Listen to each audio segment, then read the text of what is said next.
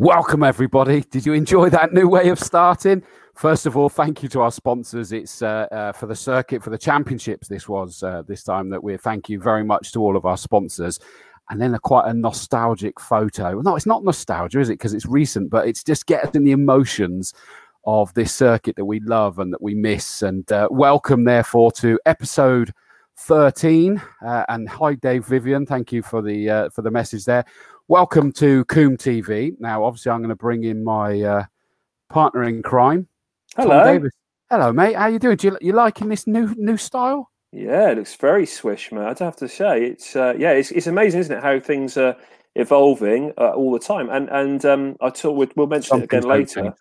Yes, yeah. The world's gin supply is still going, but no, I think it's evolving all the time. And good news as well. We're working on behind the scenes. Don't start. We're working behind the scenes on getting a podcast. So for those people that were asking, and we're getting there slowly, but it looks like. Well, it is there. It's just I don't want to talk about it too much, but yeah, hopefully that'll all be up and working. So apologies. I was supposed to look at doing a few bits, but I've been busy. No, that's fine. No. I think it'll take time, but no, not talk, but take time. But I think it's another. It's something else that we're adding. Dilly, look what you started now. It's nothing to do with me. It's nothing to do with me. I've never said the words. But the podcast was that we had a few people that said that I don't get to necessarily watch the shows, but they have times when they might be out and about and they're doing things. Working, to throw on a set of earphones and listen to it. Definitely. So keep an eye out. It will be an eye out to start with before it's an ear out, if that makes sense. And then, we'll keep all updated. It's going to be on Spotify. It's going to be on the whole kit and caboodle. So we're just getting them all uploaded, audio only of these shows. No idea how they're going to work. So if you're listening to the podcast now, welcome. Exactly. Before you switched off, No, really good. I listened back. It's currently Saturday morning.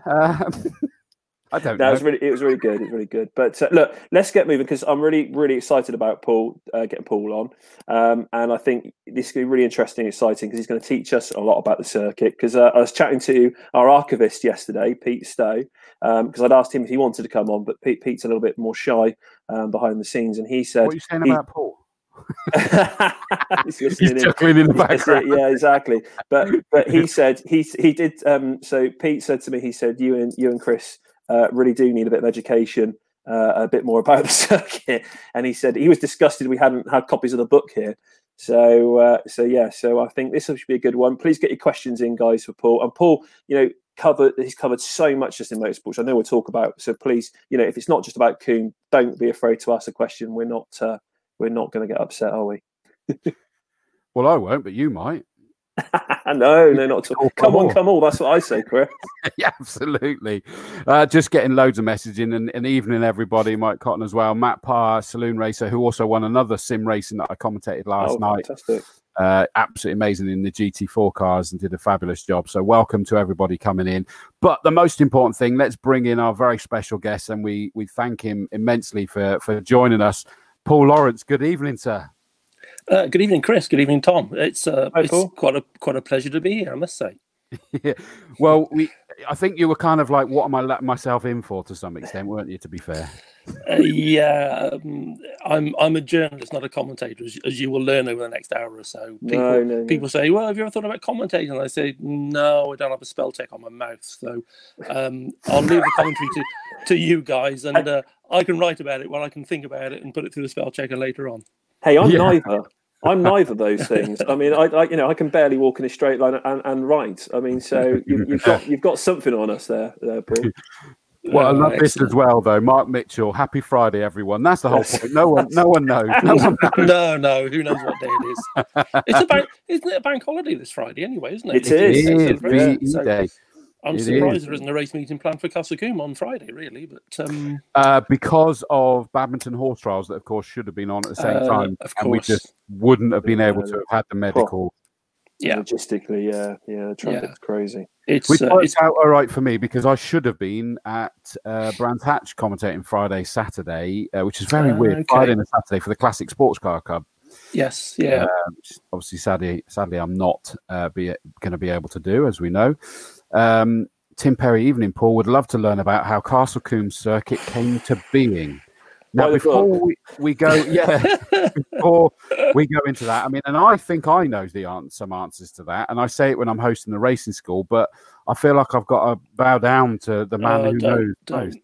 This is where I can shoot myself in both feet at the same time. So please chip in if you think I'm missing the point or going wrong. No, not at all. No, not at all. How did it, from what I understand, is that it was a military training airfield, wasn't it? Yeah, it was an RAF base that had built in the 40s when they were building them everywhere at high speed to cope with the war effort. And after the war, it was part of the Castle Combe estate, which was a lady called Kitty Morris who owned it. Mm. And the Bristol Motorcycle and Light Car Club, I think it was, one of the Bristol clubs anyway, it started some racing with 500cc Formula 3 cars. And they were using a circuit at Lulsgate, which I guess was part of what became Bristol Airport. Absolutely. But it wasn't very well received. The RAC, the governing body, didn't think it was very safe, and they were looking around for somewhere else. And Kitty Morris somebody suggested, and she was very amenable. And basically, they took the perimeter road at Castle Combe and they built a racecourse. They put some oil drums out and waved some flags, and away they went in July 1950. And it was literally that perimeter road with all its bumps and holes and goodness knows what else. Yeah, careful. It was superbly surfaced, obviously. Well, I mean, in the early days, through the winter, the farmer grazed cows on it. So the first job of the spring was to shovel the remains off the track. So I don't think we had a flag for that in those days. Now I just do that in the commentary box. Absolutely, yeah. So that's how it all started. July 1950, there was a very little race meeting. It had to run behind closed doors to comply with the requirements of the motorsport, the RAC as it was then. And then in October 50, they were able to run a proper race meeting. And I love seeing the photos. If anybody gets the opportunity, certainly if you're attending like the racing school, but in the Strawford Centre, we've got all the timeline across the walls, and the photos are just fantastic. And I know that people like Sean Lewis here is saying really recommend the History of Castle Combe books, as I understand it. I think there's more than one now, isn't there? Yeah. Great. There is. Molan can get us one, but they're online. They're online. Sorry, those books are online. The 1951, the 50th anniversary one is as rare as hen's teeth. I don't think we've got any of those. Pete may have a couple in the shop, but the 6th anniversary one is on special offer at the moment. I'll just get this plug in now. It's on special offer at the moment. It is available on our circuit website and shop, and we can post it out to you during these difficult times. So please go on and buy that. And the point being is that, as I understand it, it's got some of the photos in there as well, hasn't it? And it's just one of the biggest things that I always make a quip about hosting racing school is that going, look at the size of the crowd. So this wasn't obviously the initial years then, but suddenly we were having, when Stirling Moss, and I know we've got a fabulous photo of you with Stirling Moss. But we've also got a photo of Stirling Moss upside down in his car up at Quarry Corner. Yeah. With massive crowds, and I make the comment, safely tucked behind straw bales. Oh yeah, and a bit of rope as well. There was usually the magical rope, safety rope. Yeah. Yeah, when you look back, you think, wow, that was scary times. But that was the world we lived in then, and of course, that actually leading on was a big problem for the circuit as we went through the 1950s, and then in 1950 after this terrible Le Mans disaster when 80 plus people died at Le Mans. Suddenly, everybody was thinking circuit safety, and the circuit was in trouble because it didn't have a spectator bank of any description, really. Like you say, straw bales and a bit of rope, which wasn't going to stop a racing car if it went really wrong. Yeah, the Le Mans accident where obviously the car went into the crowd and killed, 80 spectators. They kind of realised that the straw and rope wasn't quite so secure in there. No, and that really had a big impact on Combe being used in the late 50s. Basically, car racing stopped. They carried on with bikes, but cars had to stop because the governing body said, no, it's not safe, guys. You can't do that. I mean, and you mentioned Kitty, obviously, that owned it. I mean, she was a fierce character as well, wasn't she? Oh, she was. I only knew about her through sitting with the late, great Howard Strawford. And his tales of Kitty were remarkable. Yeah, she was quite a character. And I think they had some interesting meetings, and they drank quite a lot at the same time, I think, as well. But she was a great enthusiast, and without her approval and permission, it would never have happened. Absolutely, and I mean, it was almost like it was the perfect baton pass, wasn't it? To be honest with you, in the fact that for Howard to pick up, because of course he was a fierce character in his own right, lovely man, but a fierce character to take on. Was it 76 that he took it over? Wasn't it? No, it was a bit earlier than that. It was just. It?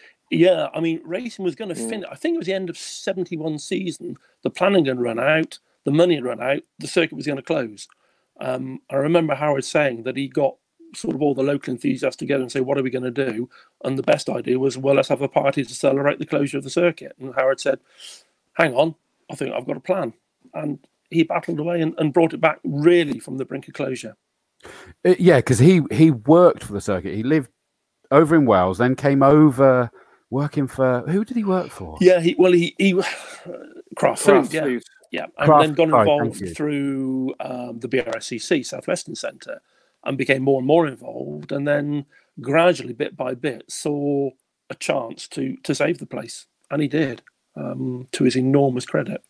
And that's why I know we were chatting offline, and I said that Howard Strawford, and I make no secret of it, is an absolute hero of mine, because he built this facility that enabled me to, or created the passion for motorsport. As a 5-year-old, sat up on the spectator bank at Quarry Corner from just down the road in Yate, and literally you watched it from when he took it on, is that year upon year it was improving the safety, improving the facilities, just improving the circuit and what it provided each time, and took it.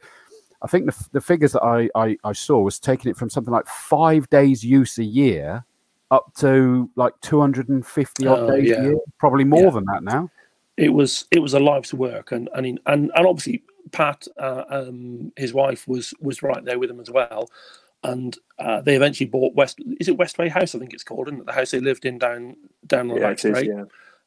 That resolved a noise problem they had, because the resident there was grumping, so Howard bought his house off him. So that was another problem solved. But in those early days, building that safety, what they call the safety barrier system, he used to go around the country buying up second-hand Armco barriers from the motorways, stuff that had been bashed but not too badly bashed, dragged it back to Coombe, and that was how they built the circuit. And that's the kind of stories that we love, is that he's found a way to make it work and build up this facility that so many of us have just loved. I mean, all three of us were chatting beforehand, is that the affection and connection that so many people have to this circuit is like nothing else in the country.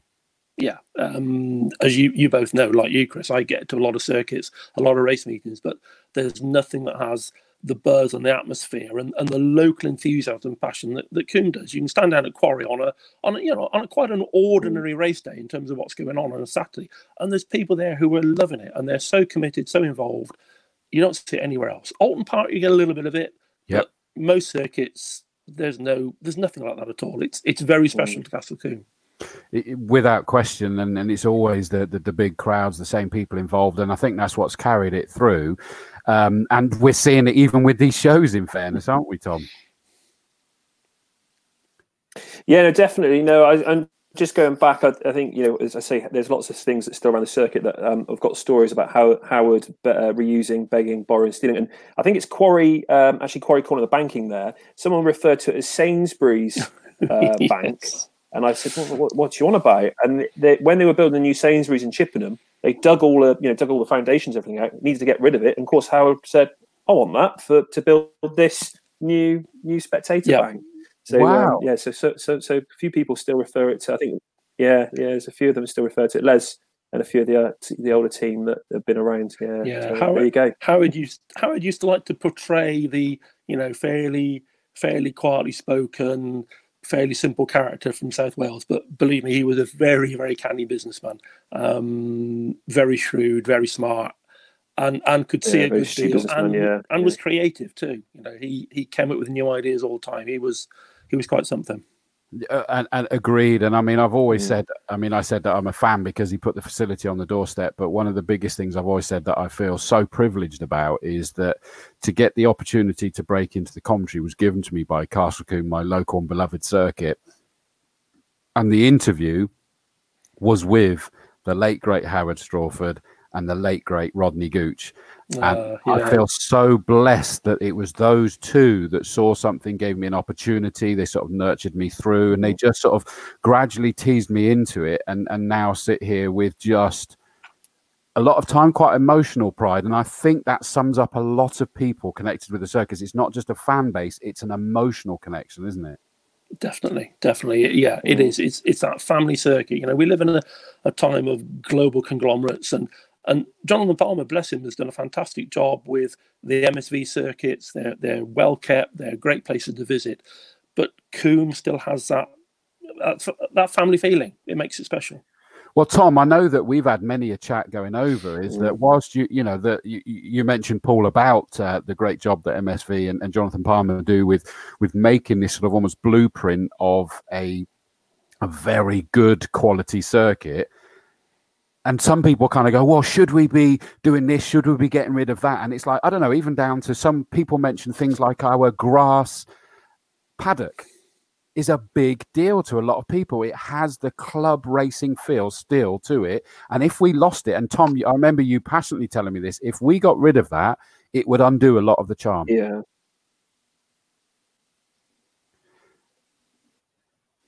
Yeah, no, I guess it's like anything, isn't it? It's like anything in life, with, change, with facilities and everything else. And I think, we are, I've worked on MSV circuit, same as you. And like you said, they're great facilities, are lovely and everything else. Do they have that sort of feel to them that we have at Coombe? And Paul's probably better placed than I am, on his thoughts. And when you get, and the same, Chris, I know, one commentary box is similar to another. But I mean, yeah, Paul, I mean, what's the sort of thoughts like as a journalistic side, when people go to these circuits, either racing or what is it they say to you? I think you're absolutely right. Coombe has got a very special place in people's heart. And, I don't want to knock Silverstone. It's our Grand Prix venue. It's somewhere I go a lot.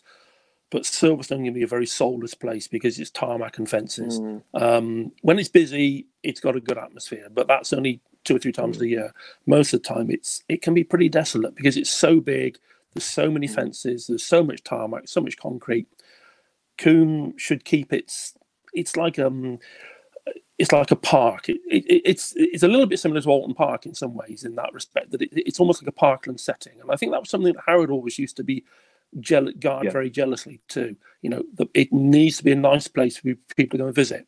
You can sit on the grassy bank and have a picnic. You can enjoy the racing and you can watch it from a grassy bank. You don't have to sit in a drafty grandstand or on a bit of concrete. And I think that's really important. I think that's where it should stay. I always say to people, there's an ice cream van and a burger van on every corner. What more do you need? Yes. and a toilet on most of them. Well, this is it. And we did some research a few years ago, and I think there was and you'll probably remember, Paul, there was the Autosport bit of research about the circuits, wasn't there?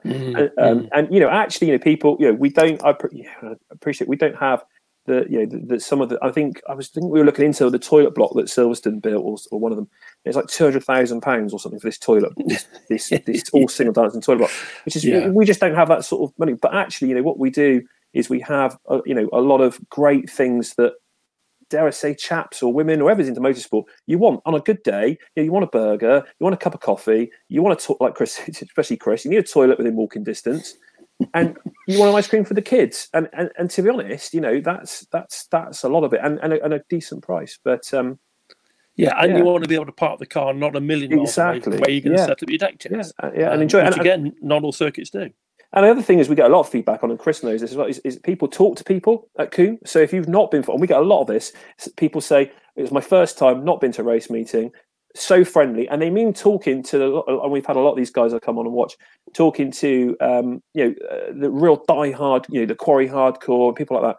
And they're actually, they will happily chat, won't they, Chris, and talk to people. And that's the other thing. I'm not saying you probably do get that at some of the circuits, but actually at Coombe, it's so condensed, isn't it? And a family. Those guys, some of those guys that Chris knows better than I do, have been coming for way before me, absolutely. And I mean, you got the quarry hardcore, the camp softcore, you got a lot of tower at Bobby. You've got them everywhere, all around the circuit, and we're finding it more and more with obviously social media really sort of bringing us together during those race days.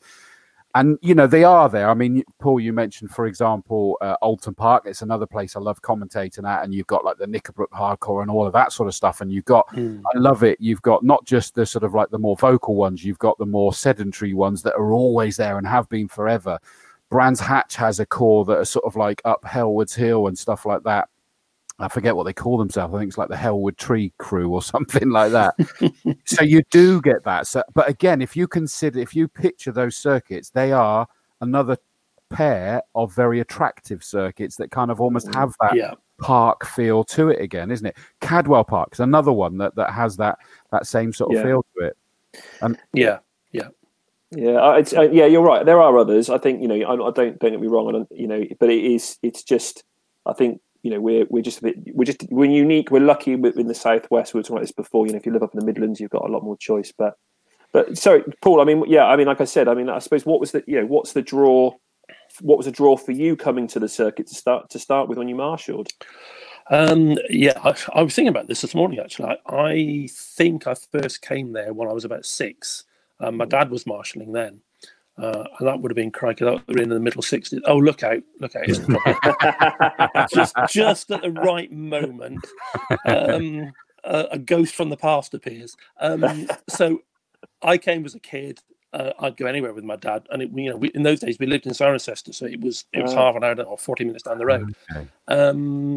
And then inevitably, because he was marshalling, I followed him into marshalling. And that's really, once I got my own transport, that's when I started coming back to Coombe on a regular basis.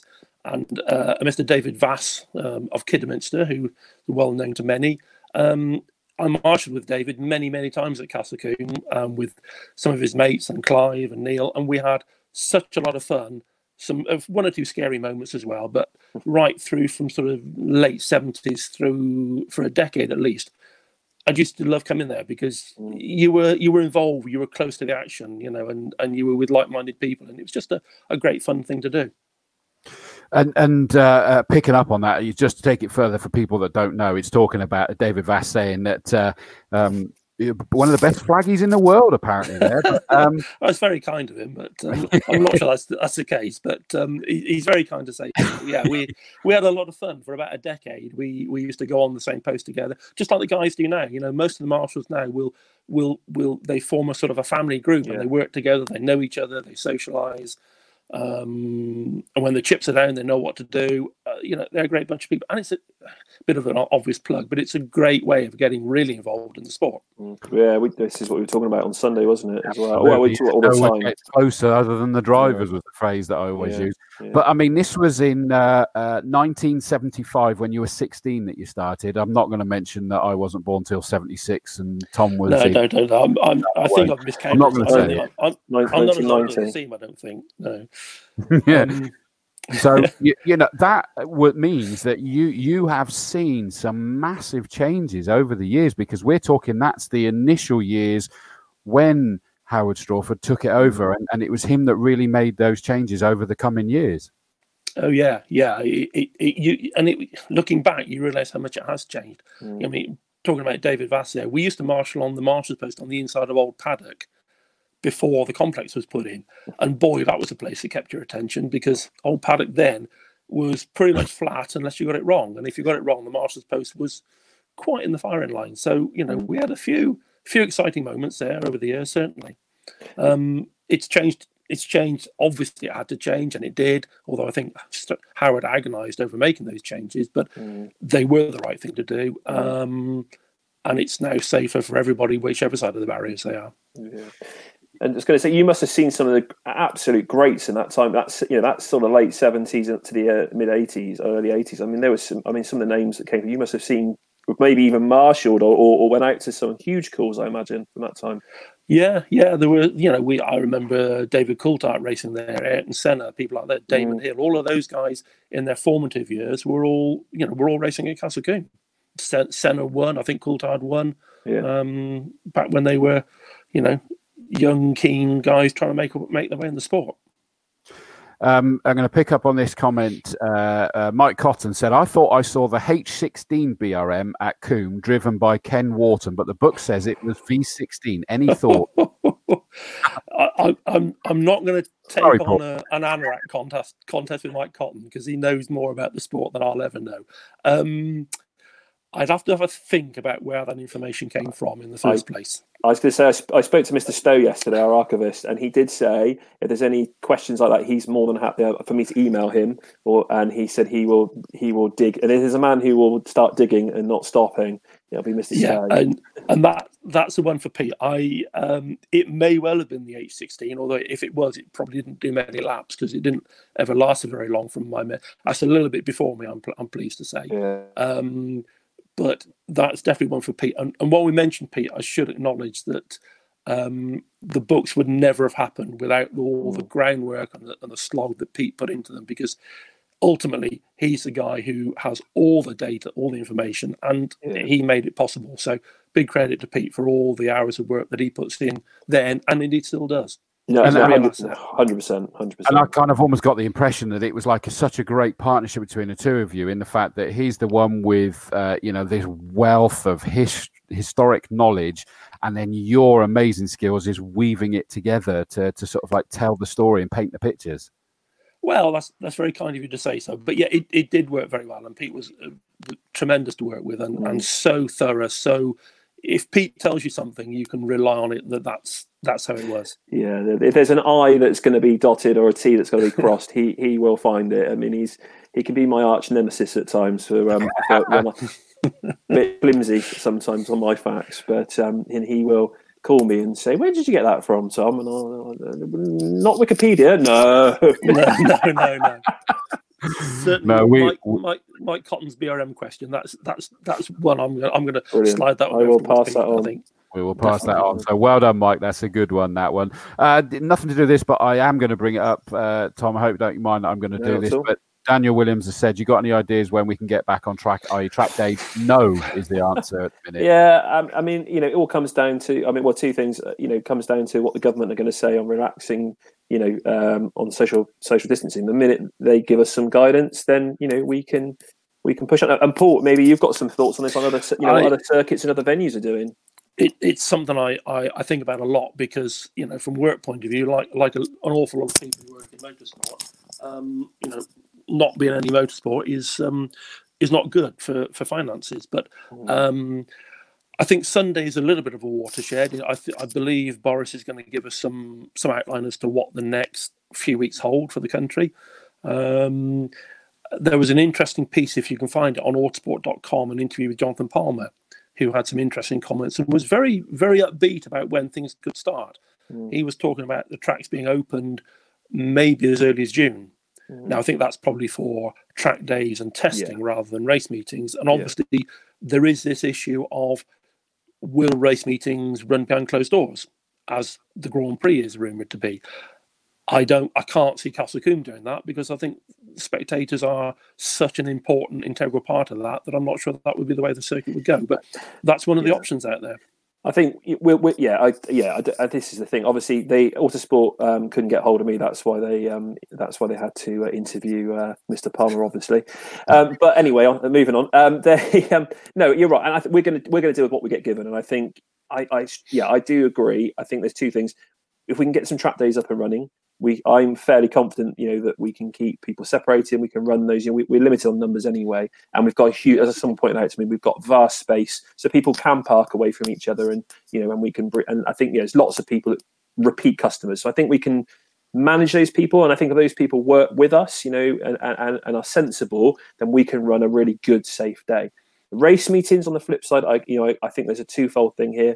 If we get to run and it's behind closed doors, at least we are running and the circuit is generating some income, and the racing club, and and we get to do something, and the people out there that want and need to race. Without the customers coming through the door, yes, it's a loss in revenue, and it's a huge loss in the atmosphere. But I think what would you I'm going to ask you two, what would you rather have? That's the bottom line, isn't it? If we can get something running, behind closed doors for those participants and keep the circuit going and keep motorsport alive. Or not have. Do you see what I mean? That's a bit for me. I think if it comes to that, we have to do whatever we can to get sport happening again, because so many people, and I'm one of them, rely on motorsport to earn a living. And you think of all the mechanics, the engineers, the equipment suppliers, the tyre people. So many people are just sitting with no revenue and nothing doing. So, yeah, the sooner we can get cars on track under any condition, it's got to be a good thing. Yeah, and you know, as you know, the same applies for me as a commentator. Is that there's, you know, it's a huge loss both emotionally and financially, and it is great to get going. And I know it's like talking about whether we can get it underway and sort of stream some kind of commentary with whatever. Plenty of people watch TSL, and that's what I always love, that people get glued to that. If we can add some context to it with commentary, you know, who knows? Watch this space, but please rest assured that everybody at the circuit is trying to do, and I can say this sort of like from the periphery, is that everyone's doing what they do. And you're right, Daniel, the reason I brought it up as a valid comment is that track days are a little bit different to race days, because we're not talking about massive crowds. But, you know, you've got action days, you've got track days, you've got test days, you've got race days, there's everything. And Sunday's going to be a watershed moment to start hopefully putting us in the right direction. Yeah. And that's it. But that's that. I needed to bring it up because it had been brought as a comment. Sorry, Paul, you were going to say something. Yeah, no, I think you're right. I think next week we'll start to give some pointers. I would expect Motorsport UK to make a next announcement on what's going on in terms of permits for competitive events before too long. We on British Touring Cars have come out with a draft calendar that restarts at the beginning of August. Let's hope they're right. Yeah. The biggest thing that everybody has to bear in mind that is out of everybody's control is that there's one step is to try and get activities happening again, but what doesn't disappear is the prerequisite for social distancing, which I think, even to a reduced extent, is going to have to stand until we eliminate this little bugger that is causing just worldwide hell. And that's the part that everybody just got to understand. You know, when we start going back to work, is that businesses, you know, as a business owner myself, is that I know that both myself and even the serviced office that I'm in, everybody's going to have to put things into place. The circuit is no different. It's got to make sure it's keeping everybody safe and it's adhering to the rules. So bear with us, guys. We will keep you up to date. We've got these shows and podcasts that come off the back of it as audio only. The website will keep you updated. And talking of keeping you updated, Tom, we did manage to forget at the start of the show, the 70th anniversary T-shirt. Yeah, we're doing a competition at the moment, so please head on over, like and share. And those T-shirts are available. I'm sure if Sam's listening, he'll put the link up. But we've got loads of merch available. Please support us. Please merchandise. You're getting down with the kids. Down with the kids, yeah, from baseball caps to key rings and everything. But no, please support the circuit and the club. You know, the Pete Molan produces most of that, and it goes to the racing club. So please do that. No, definitely. So go to the Castle Combe Circuit Facebook page, and it's tagged. It's pinned at the top. Is the competition to potentially win one, and even if you don't win the ones up for grabs, they are available, as Tom says. So thank you for that. Interestingly, by the way, just to add to this tete-a-tete regards to the BRM, is that Mike Skelton's jumped in and messaged me saying BRM H16 1.5 litre supercharged. So they're actually arguing amongst themselves now as well, which is exactly what you want, Paul.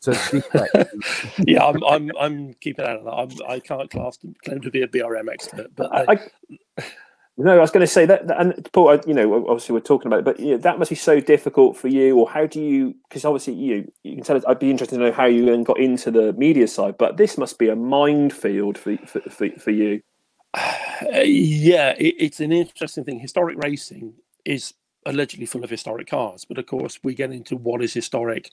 It's the old Trigger's broom. It's an original car, but it's had 3 new chassis and 4 new engines. But fortunately, the chassis plate survived. So yes, it is a minefield. You always find when you're writing about a car that purports to have a history, you've got to be careful because inevitably there are owners who, like to make their car perhaps more important than it really is, because a lot of these old cars are worth an awful lot of money now. So it is a minefield. You have to tread carefully. And do you have an opinion or anything? Like I said, there's a lot of these cars, and I know there's, especially the rallying scene, I'm sure it's in the racing, that are being signed off on various different guises. And I've heard of a few going to auction, not necessarily being sold and people going back on it and things. I mean, what's your standpoint on all that? Yeah, it's massively difficult to establish what a car exactly is unless it's got a complete history that's documented.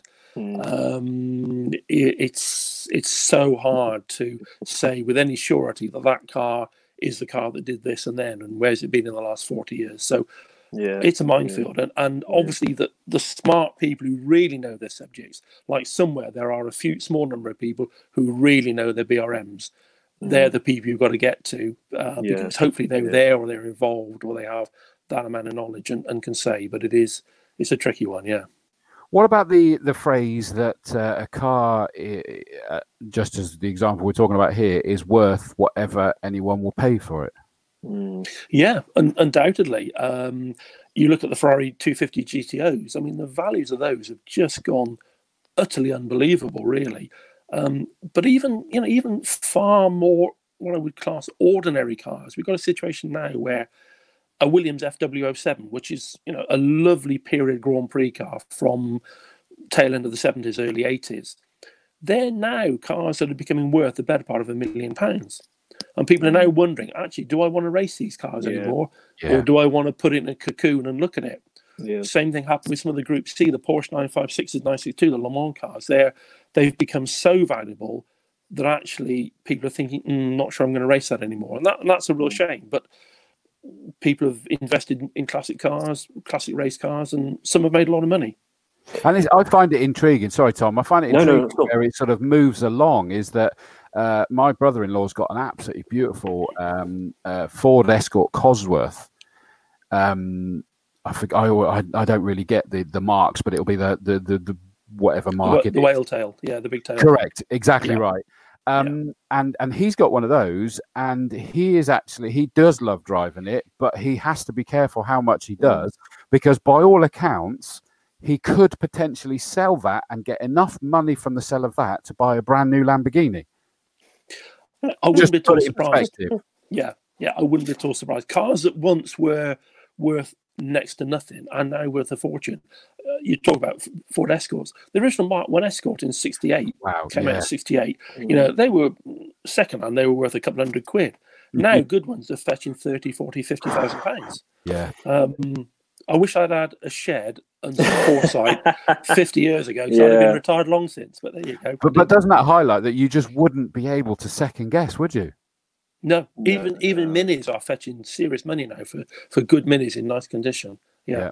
I was just going to say though, but of course, the thing is though, one of your other hats you with your classic motorsport coverage, you do blame some of these people. I mean, I say blame's too strong, maybe, but like Julius where he's with the Austin A35. A35s, yeah. So a few years ago, 7-8 years ago, you could have probably bought one of those quite cheaply, and then suddenly, because they started the racing series, they're going to silly money. So do you what do you think? That was a really simple, fairly pointless. Sorry to upset anyone, in my opinion, fairly pointless classic car, though, wasn't it? But if I was saying to you, here's some money, buy a classic car, would you have really thought of an Austin A35? But now you try and buy a decent one. Yeah. If you go into the pub and you're trying to chat somebody up and they're telling you you're a racing driver, what do you race? An Austin A35? Your credibility is blown, really, isn't it? But, sorry, Julius, but I think part of what we're going on here is part of what we're going on here is also the Goodwood factor. Cars that can get to Goodwood inevitably, or things like Monte Carlo for the Monaco Historic Grand Prix, the values of those inevitably go up, because people are looking for cars that will get them into those real top-end historic race meetings. And that's another issue. I mean, the car thing just goes on and on, and we may well come back to it. I'm conscious that I've sort of neglected people's comments at the minute, so let's just jump back to this for a second. Michael Greenhoff, welcome. My first track day was at Coombe. I haven't been back since, but will be back when I can. Good. Good man. Glad to see it. Yep. Nathan Salty Solkeld. Thank you. I started my track biking on Coombe, finished my last race 6 years later with NG. So gone through the track days, then into racing. And someone else made this comment earlier as well. And I don't know, Paul, apologies. I probably should have checked this. Are you into two wheels as much as four, or are you? No, I'm purely four. I admire anybody who's brave enough, crazy enough, I don't know, to get on a quick bike. And the racing is stunning. And top-end motorbike racing makes Formula One look dull, as far as I'm concerned. But I'm not into it. I never had a bike when I was a kid. I always went straight to a car. I find them quite terrifying, to be honest. Yeah, no, I understand. Right, let's have a look. This, I love this. Oh, no, don't tell me. I thought I'd lost it, and that's good. It's still there. Oh, this is good, Tom. Sorry that I've just suddenly lost you. I'm going to bring this off as soon as I've read it, because we've lost Paul from the image at the minute. But just so I can read it out. No, that isn't the one I wanted. Hang on. Right, sorry. This is the one I wanted. Chris Parr. So this is Papa Parr of Matt Parr. Talking about the grass paddock, is there any truth in the story about there being a few World War II tanks buried under the central grass area at the bottom end of the paddock? I suspect it's not true, but it would be interesting to know whether it's a myth or not without having to get my spade out. Please don't get your spade out, Papa Parr. No.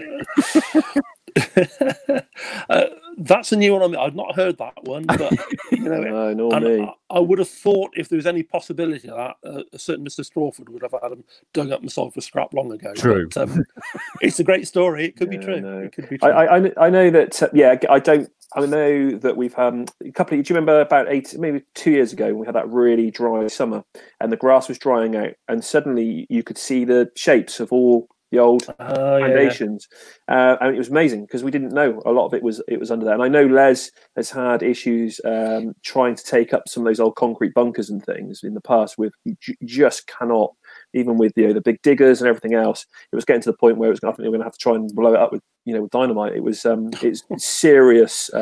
So yeah, that's a new one on me, and I'm sure, to be honest, I don't think there's probably much truth in it because Les is always digging for something.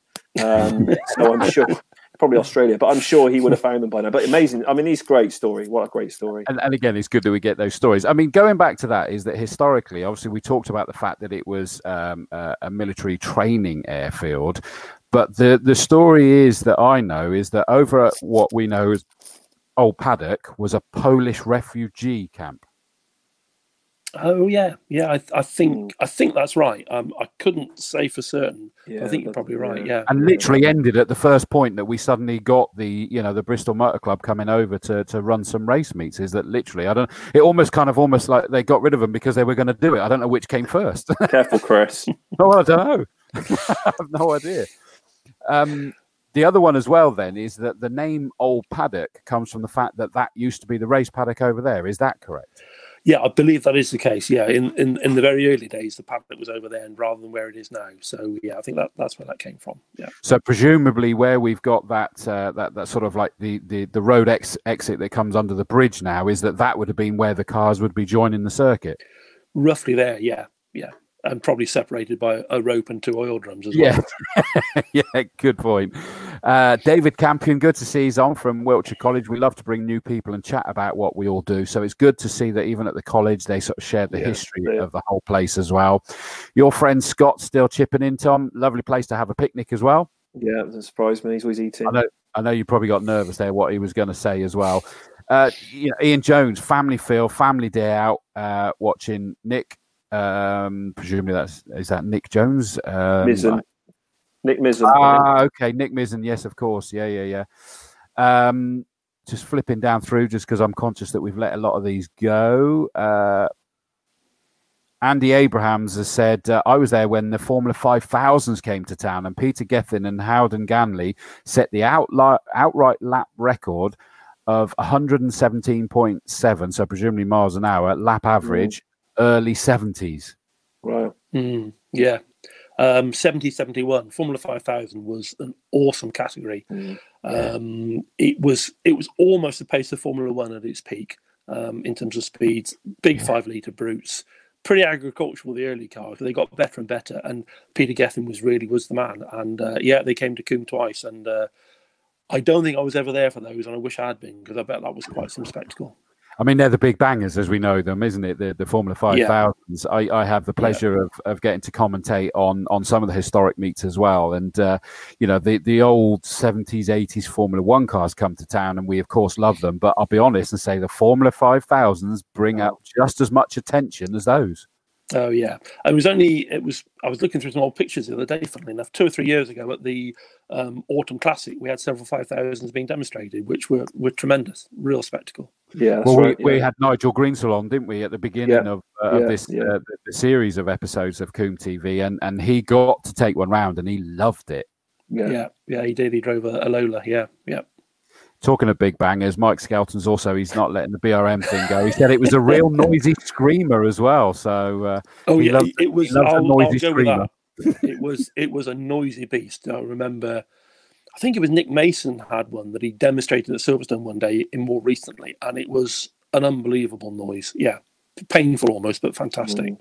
Absolutely. Oh, I'm chuffed to see we've got Sean Woodard of Woodard Racing, and this is another challenge. I'm only bringing this up because it's making sure that everybody understands the challenges that we've all got to face to get this going. How can race marshals be able to keep 2 meters apart? So, but also good to see you're on, Sean. Thank you for that. Yeah, I think on that note, and Paul, you probably back me up. I think Motorsport UK. Obviously we need a set number of marshals, and we sort of we're very lucky. We found out the other day we have a lot more than necessary sometimes than we need, and I think Motorsport, Motorsport UK, they've got to understand some of our concerns and issues as well. And I think and also I'm not saying we should forget about safety in any way, shape, or form, but I think where sometimes you have 8 marshals, maybe we've got to review that. And I don't know, Paul, if what your thoughts, or if you've heard anything different. No, but I think you're right. We, as a sport, we will look to Motorsport UK to guide us, because we know that at the top level they are in dialogue with the government, with the right people in the government departments. So inevitably, I'm sure they will come forward with a clear plan and a proposal as to what can happen and when and how we deal with these things. Things like drivers signing on, things like scrutineering. All of these are pinch points in the day that I'm sure can be resolved, but it will need some guidelines and everybody to do the right thing. Yeah, I mean, that 2 meters is going to be a challenge. So good point, Sean. And if anything, it was just making sure that others understand the challenges that we're all facing. And I'm sure you weren't expecting an actual answer to that, Sean, because I know you well. You're a good man. No, but the key is, I think, like Paul said, there's a governing body, and and then Paul's a journalist, and we'll talk a bit more about it in a minute. But I think that's the important thing, is that some of us don't know, but we are all trying really hard, and I think there's going to be a million things to think about. And we talked about this the other day, Chris. You're lucky we lock you in a box pretty much, but there are things, even doing the journo stuff, talking to interviewing people. I was just thinking about on the podium, even on the podium. So now you're going to be saying to the guys on first, second, and third, "Oh, I'm sorry, chaps, you can't." So you're going to have the guy, maybe on first, and the other two, what's that not like in a photo? It's all these things, isn't it, that we just take for granted. So, but everyone is thinking about it. Isn't that true to everyday life? I mean, I don't know about you guys. I'm sure everybody watching, you suddenly go, wow, do you know what? I took that for granted and this for granted. And you suddenly go, I can't do it. It's just I've been to Sainsbury's today for my weekly journey out, and it's the totally different experience. But we've got used to it. We all stand in queue and we wait and we keep apart, and it works. So people are very adaptable. Yeah, we'll get that. I was going to say, some of the things that Chris probably was used to doing, being naked on the bus, Chris, has never been acceptable, just so you know. Well, in North Swindon, it was okay. It's just when I went into the centre that it was frowned upon. Okay. Yeah. But you're making a lot of fuss over a little thing there. But moving on. Yeah, quickly. Oh, current Mrs. Dawes. Current Mrs. Dawes. Thank you. I got a drink top up. Thank you. Oh, Thank I like that. I'm gonna have a word at home in a minute. Yes, I'm getting thirsty here, but nobody seems to take any notice. So Paul, tell us then. Obviously, what was your transition from marshalling into realising that you were going to do be a journo? It was, it sound a bit cheesy. It all started with Cirencester Car Club. There you go. That's getting really, really close to grassroots. I started editing the club newsletter, which was cheap and cheerful and banged out on an old Ronia Gestetner duplicator in back in the day. that sort of got me started in writing a few bits and pieces. And then I'd been marching for quite a while, and I thought, oh, maybe I could have a go at doing a race report for Autosport or something like that. And that was started in about 87. Started off doing 1 or 2, and it just grew from there bit by bit. So, you know, I'd come to Coombe and write 500 words on a bank holiday Monday race meeting. And it sort of mushroomed from there, really. And bit by bit, it grew and it grew and it grew to the point where by about 94, 95, I went full-time freelance. And I've been ever since. I was very lucky to work for Porsche for 14 years on Carrera Cup GB, which was fantastic. Great organisation to work for. And then the last decade, I've really focused on historics. Goes with the hair colour and the age, really. And sort of become known in the historic field as someone who's got a bit of a clue occasionally. And here I am, you know, 25 years later, still freelance. And although at the moment, obviously, it's the quietest 3 months I've ever had. Yeah. And you must have been delighted to have made that jump to historic, because historic motorsport, it just seems to be getting bigger and bigger and bigger. Yeah, I sort of happened into it almost, but it just seemed to make sense because, you know, I'd grown up with these cars that are now racing historic. So I grew up watching them in the first place. So it was very familiar. It was nice atmosphere. It just suited everything I was looking for to get more and more involved in historic. And of course, it's not just racing. I go and do some historic, get involved in historic rallying. I take photographs as well. So it all just fits together. And yeah, I'm really, really lucky. Really lucky. You mentioned rallying. I'm going to ask this. I know this is Coombe chat. Go on, Tom. Oh, sorry. There's a bit of a delay here, Chris. Apologies. That's right, Tom. You carry on. We're waiting for you, mate, with your... No, so it's a bit of a delay my end. It's probably my blimmin' internet again. Yeah. Sorry. No, I was just going to say I better ask the question. What's your favourite track? Oh, that's that's a loaded question. Except Coombe. Except Coombe. Let's take Coombe off the table. If you ignore Coombe and put that to one side, I love Thruxton because often you get some very good racing at Thruxton, albeit it's very, very seldom used. But some of the most exciting moments in racing coming up the hill to the chicane at Thruxton, that can be quite dramatic. I love Cadwell Park because it's green and it's 3-dimensional.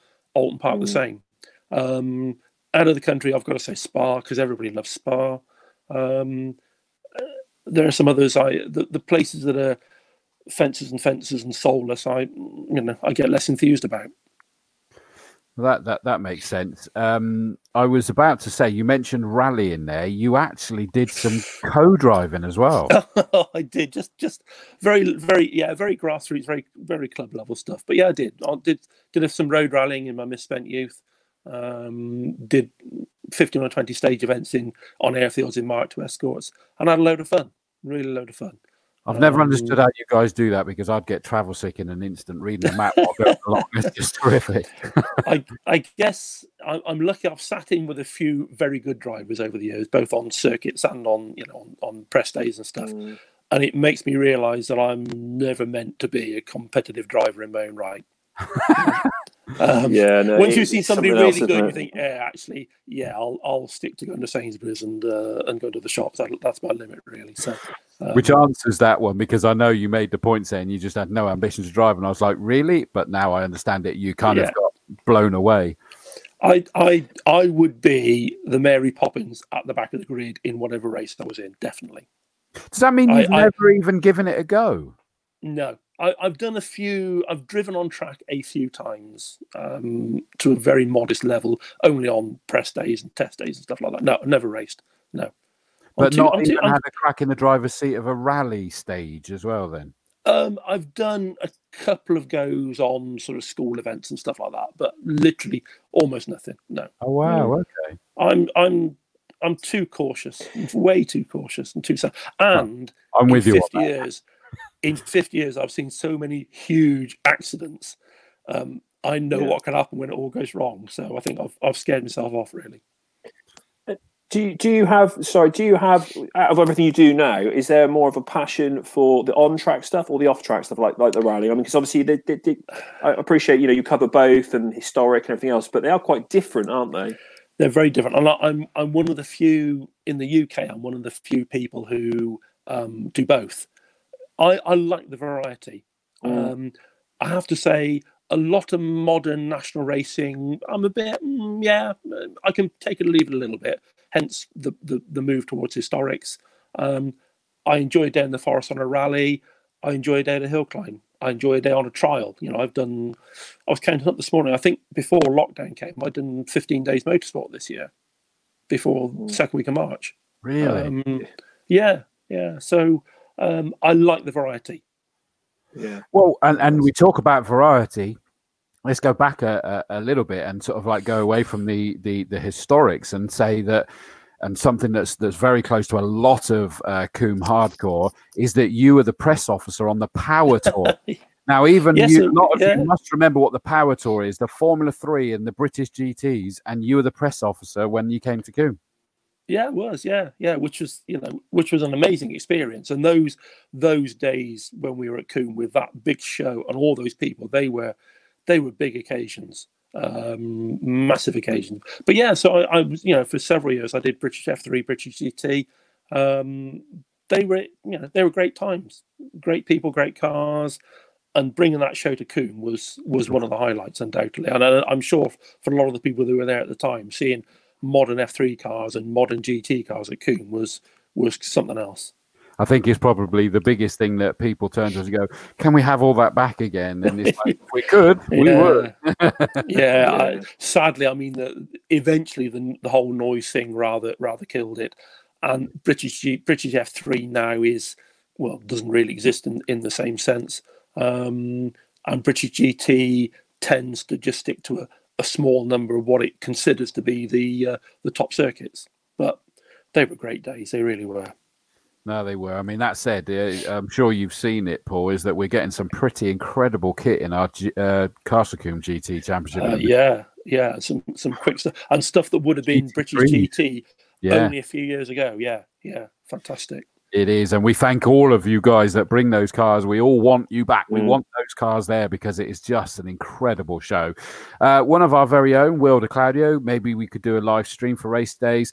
Listen, we want to do it, whether it's audio at the very least, but frankly is that we need to be having, if anybody's got technical know-how and if anybody's got sponsorship to be able to make it work. I think we mentioned this before. Yeah, it's the. I don't. Paul, you probably know better than I do. I mean, the cost of it. Yeah, it's tough. It can be done. Huge to do it properly. And I said when we got the. Sorry, Paul. We got technical issues there. So you carry on with what you were saying, Paul. It's fantastic if you can do it, but yeah, it's not a cheap enterprise. And because of the race circuit, you really want to have cameras at every corner. So that's a lot of infrastructure, but fantastic thing to aim for, certainly. Well, I mean, that doesn't mean to say we don't necessarily ignore the potential for doing audio coverage of it with TSL. It's not the same, but I do thoroughly enjoy sort of bringing it to life as much as I possibly can. But even that isn't the sort of a job of a moment and at no cost. There is a cost associated to that. So if you as drivers want that and let us know and we'll see if we can do it. The bottom line, the racing club would have. Yeah, the racing club would have to fund it, and I just don't think anyone's the circuit wouldn't be able to fund it, and I think I can't see the racing club could afford to either. I'll plant an idea because I can say it because I can pull pins and throw grenades because I'm on the periphery. Is that the idea of instead of admission is that we have a subscription that they're paying for the feed. There you go, Tom, and you hate me for saying that, but I did it anyway. David Campion, how about a virtual race series? We're doing things like that at the minute, David, and it's still growing. I'm commentating on more and more, and I'm being asked to do various bits. And in fact, it's even starting to get offered paid for some of this, which is good. They are, Paul. That's something you could do. Yeah, leave it there. Dinosaur department over here. I've got a 10-year-old who'd be mad for it, but it doesn't. I don't know. There's something about the experience of motorsport. Is about the noise, the spectacle, the smell, and historics particularly. You get some wonderful noises, and that's what does it for me. I'm not a gamer, but I appreciate an awful lot of people are, and great. If you can do stuff like that, brilliant. But it's not my thing. You're not alone. This one right here has been saying exactly the same thing as that. What I have established is that I have realised that it's not about trying to find a replacement. It's that we're not doing anything, and it's treat it as its own thing, and it's entertaining. Yeah. I commentated last night on the sim race, and it is just so much fun in its own right. But if you're trying to create it as a replacement, then you fall flat on your face. The people that are making success, they're just going, no, it is what it is. But thank you, David. Good comment. Who knows what we'll do?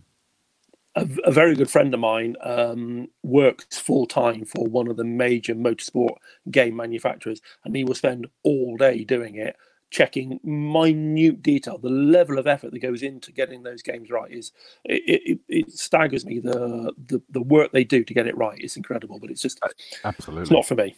No, I understand. I like this one. Chris Mason, can we have a 70th anniversary gin, please? Love it, Chris. Great idea. I'm up on board with that one. Yeah, Tom, that's down to you, mate. Go do that one. Yeah, I'm going to make some. I'm going to briefly some comments. Yeah. Put this one up. Nick Workman, but I'm going to have to remove it so that we're not covering up our guest. I recall being on my own on a track or test day at Tower Infield Post. I think we had a round of the National Formula 4 Championship that coming weekend. A certain Ayrton de Silva span and stalled in middle of the track. I was waving yellow flag in right hand and had the post phone in my left hand giving details to control. When call was finished and had been told session was stopped or red flagged, I went to Ayrton and explained I was going to push start him on my own. I needed to wait. Now, does it show me all? No, we lose the end of that one. Push start him on my own. I waited for the strop, but none. I'm not sure what else you say there, but what an amazing... That's why you love this stuff, isn't it, Paul? Fantastic. Fantastic. Yeah. It's... It would have been 81 in Formula Ford or 82 in Formula 4 2000. Those are his two real main years in the UK before he then shot straight up towards F1 and what an amazing character. And he's one of those things, I don't know about you, I remember where I was when I heard the news that he died. And it was May the 1st. It was a few days ago. And I was at Silverstone, funnily enough. And I remember Jan Magnussen, who was the Danish F3 racer then, father of Kevin now. But Jan... I saw Jan in the paddock and he said to me, have you heard, is it true? And he, like most of the young guys in F3 at that point, could not believe that Senna had died. They just thought he was never going to hurt himself in a race car. And it was an incredible day for the sport. Yeah. Huge talent. One of the most poignant drawings or paintings, I'm not sure which it was, that I've ever seen was the damaged Senna Formula One Williams car with Senna walking away from it. Have you seen that? And you're going, that's what we all wish had happened. Yeah. And it is just an emotional. I remember it. I was away with my parents at Butlins in Minehead, ironically. Not ironically, weirdly. We were there and watched it with my dad, as would always be the case as a youngster. And I was watching the race and it happened. And you just knew, didn't you? Something wasn't right. I was glued to the news. I was sat out in the car. We were there in a caravan, and we towed a caravan. They used to have a campsite at the Butlins as well. And sat out in the car and then went in and went, Dad, he's died. And me and my dad cracked. It was that big. Yeah, it was. It's the same for older people. Jim Clark has the same impact. When the day Jim Clark died in 1968. But yeah, Senna had raced at Castle and won. I think he'd won at Castle. I think there's a picture somewhere of him winning the Formula 4 2000 race. He's at the podium at the start line. I was about to say he was more successful in the 2000s rather than the 1600s, wasn't he?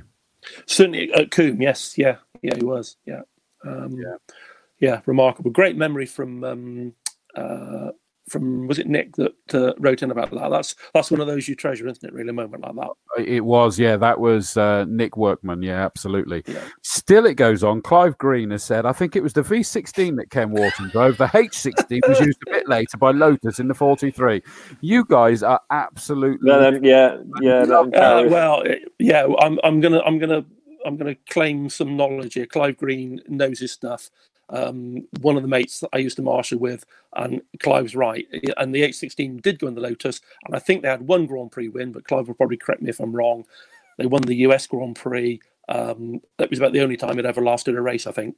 So, yeah, well done, Clive. You're on the case. That's what we love. Tom and I, we've talked about this time and time again. Honestly, it's not just about in the show. Watching you guys banter with each other is brilliant. And that carries on here. We had Andy Abrams making a comment a minute ago, which has prompted Nick Workman to go, Andy Abrams, my God, hello, Andy. And Lynn Hoy has also said, yes, Andy Abrams is alive. It's brilliant to see you guys having all of this. Chris Mason sort of remembering he had a Mark 1 Escort, it got scrapped. And everyone, tragic. Andy Abrams dug out a program from the last time I raced at Stetson, October 14th, 15th, 2000. Race Chat by Paul Lawrence. There you go. My goodness, only 20 years ago, I was a mere child. Yeah. Yes, starting out. Andy, tell us. The name's familiar, Andy, but I can't remember what you were racing. So let us know what you were racing in.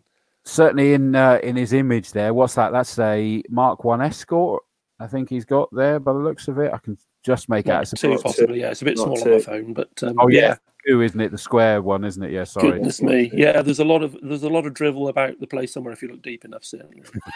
Papa Parr, Chris Parr, is saying Matt Parr, his son, who's one of the Saloon Car Championship racers, has just asked whether it means he has to stay 2 meters away from other competitors on track. Not a chance. We insist you don't. Love it. Let's have a look. I always have to, just so you know, Paul, is that I always try to read ahead where I can to make sure we don't get in too much trouble. I think we're okay with this one. No ex-wives. No, nothing that's going to get us. It's before the watershed, don't forget. Exactly. Yeah. Well, do you think we're worried about this? We got Steve Parrish on Sunday. He was definitely worried about that one. Yeah, you should be. Yeah, exactly. But it'll be great value. It'll be very entertaining. He will, exactly. Our very own Rob Jones. There's a tremendous 2 and 3 wheel at Coombe. All the greats have rode the circuit, such as Hellwood, Sheen, Jeff, Duke, John Surtees, and many more. Some have gone on to become world champions. And it's absolutely right. I mean, I know I asked the question, we're not going to go into detail that it's not your speciality, but I think we're all acutely aware that we've had some 2-wheel heroes at our circuit, haven't we? Oh, yeah. There you are, some fantastic names and some fantastic racing as well. So, yeah, all credit to them. Some of them then moved across to 4, but some just made the name on 2. That actually, very early on, we mentioned the late, great Rodney Gooch, who was a lovely guy. Yeah. And I know we're before the watershed, but Rodney, I remember I was sat in Rodney's office one day, and he was saying they'd had an event there with some old commercial vehicles, and he'd seen an old Ford Thames van in the paddock, and it had got him all dewy-eyed and misty-eyed because it was in the back of one of those, and he'd had his first major encounter with a young lady, and he was always very, very dewy-eyed at the mention of a Thames van. So. Do you know what? Thank you for leave it at that tone there, Paul. That was brilliant, and I'd never heard that story. That is brilliant. I love as well the fact that following on from the marshals keeping 2 meters, Lynn Hoyer said marshals will be okay keeping to the 2 meter rule. A pork pie can have that effect, but once there's an incident, it'll be the last thing on their minds, and we know it. It's very, very true.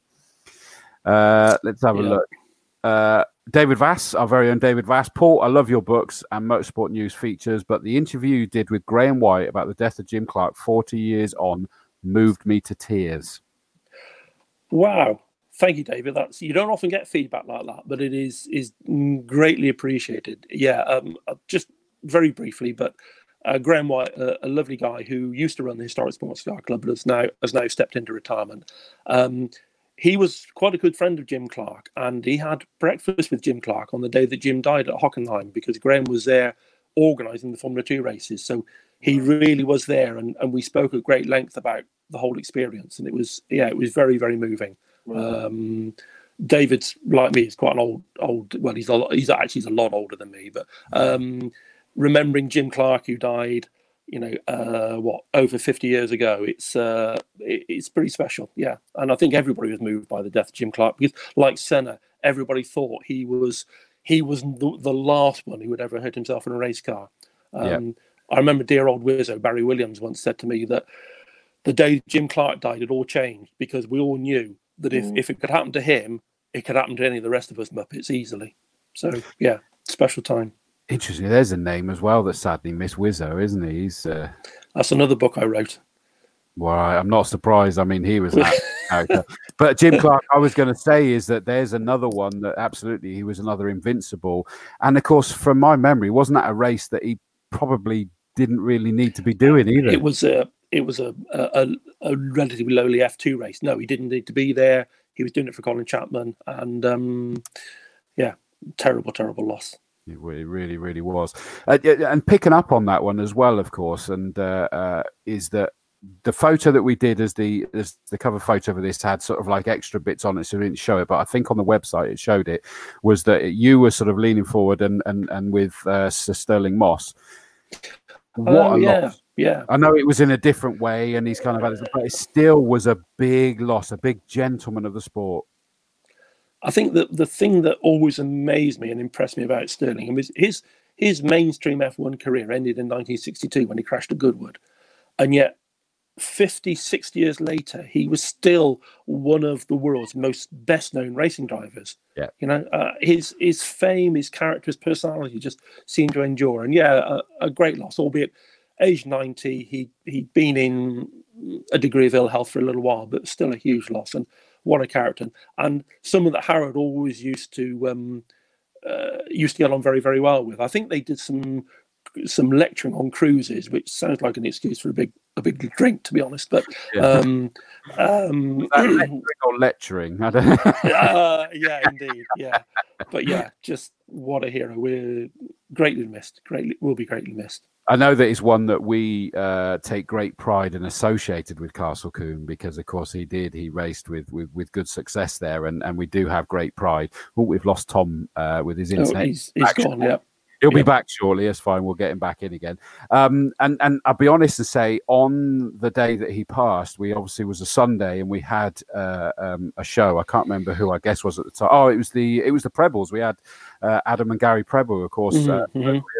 But I opened the show with a memorial sort of monologue, really, about it, and I struggled not to cry.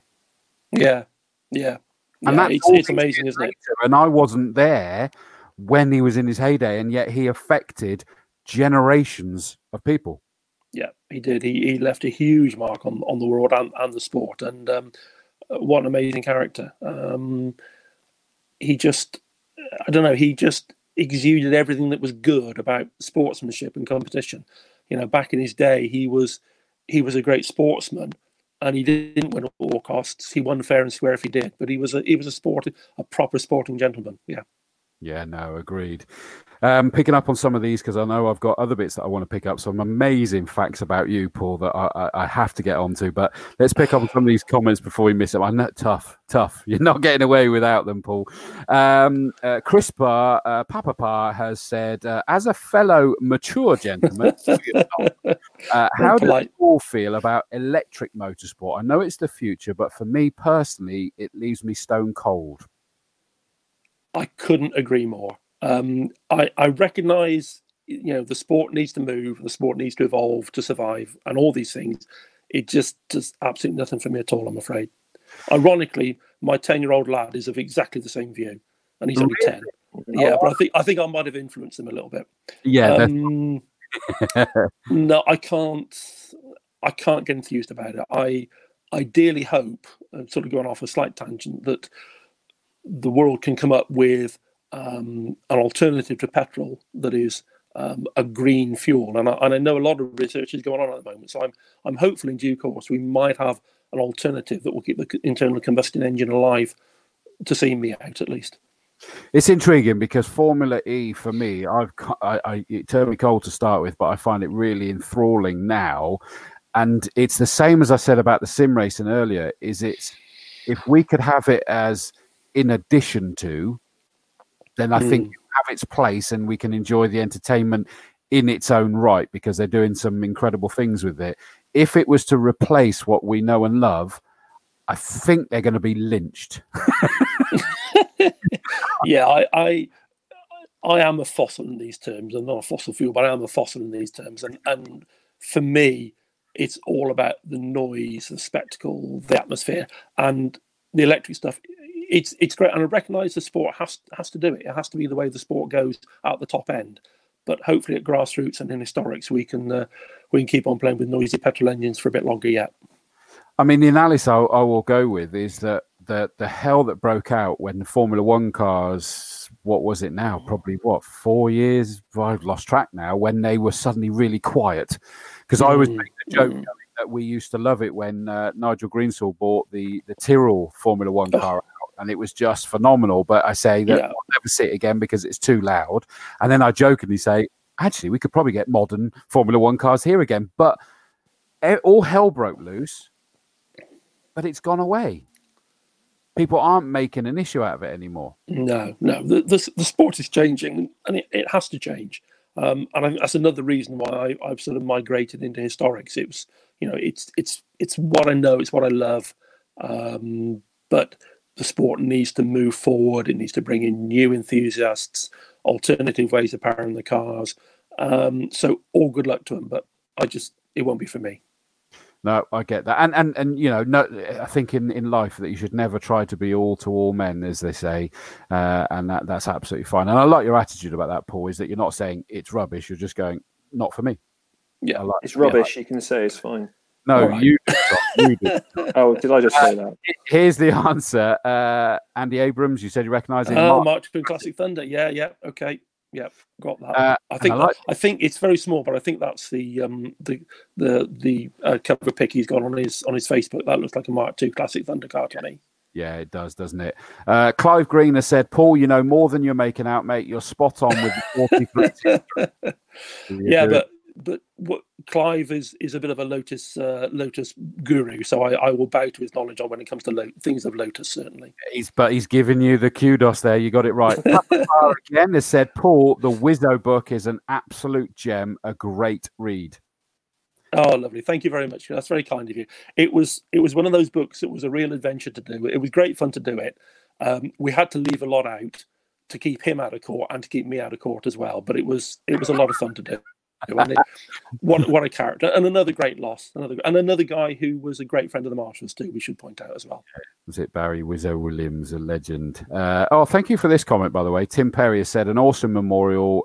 This was about Sterling Moss, spoken by a true pro, Dorsey. I would recommend anyone to go and watch that episode. Thanks, Tim. I appreciate that. And that was the Prebbles, which off the top of my head, I think episode 5, possibly. I can't remember, but go and have a look because they are all there on the Facebook page. Mike Morris has said, do you remember Ron Fry and his Ford GT40? Yes, I'm embarrassed to say I do.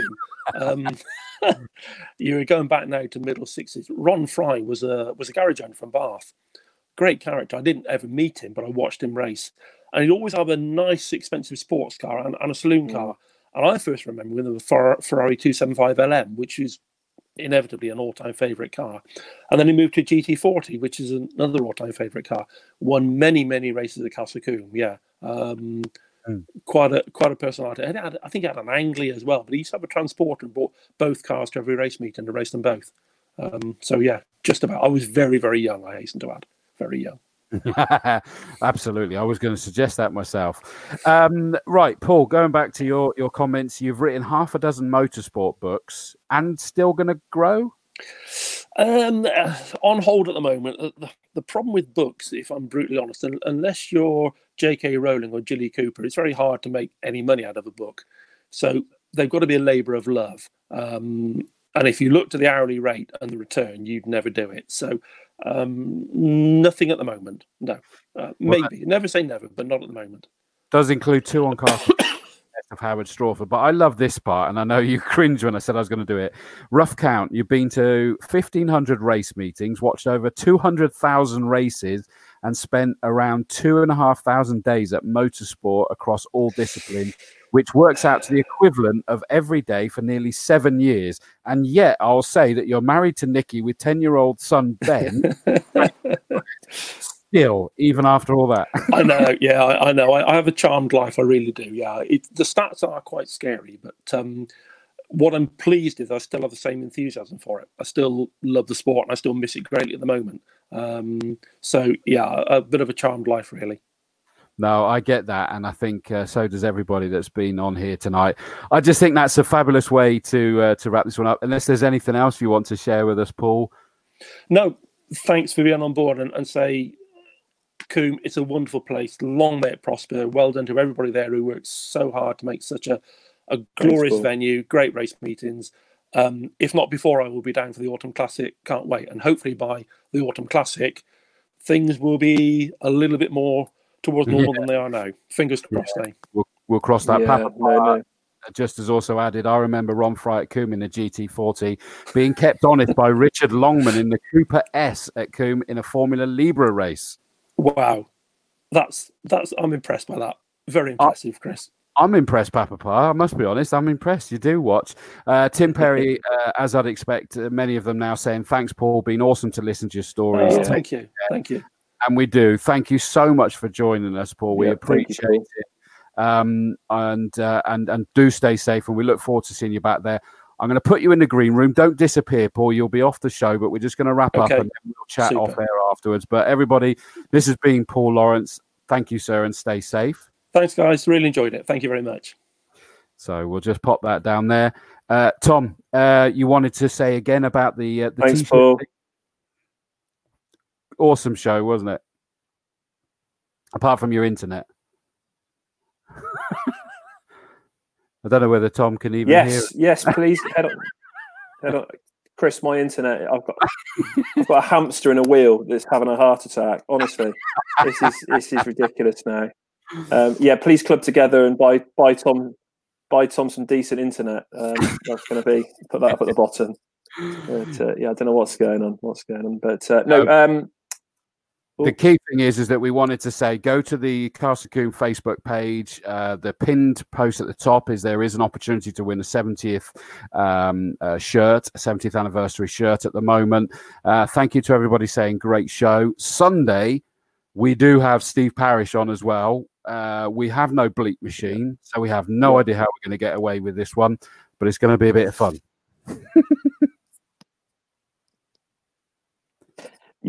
Really looking forward to just talking to Steve. I've had the pleasure of working with Steve twice now and interviewing him twice, maybe 3 times actually. And I think you've worked with him as well. And he is absolutely. I mean, the stories the time limit on that, we'll have to set a time limit because we'll be there till following Sunday. He's just such an immense character. He is. He really is. Yeah, I've hosted an awards do. Great character. Really funny. Just a great guy. Yeah, sorry, Tom, we lost you briefly there, but no, absolutely. So we'll see him there. I've hosted an awards do with him. He's a great guy. Thank you all for joining us, and we'll see you at 7 p.m. on Sunday. And so I'm going to take the opportunity to remove us from this and just put up on the back here our sponsors. So from myself and Tom, have a very good rest of the evening and keep yourself safe, and see you very soon. See you Sunday.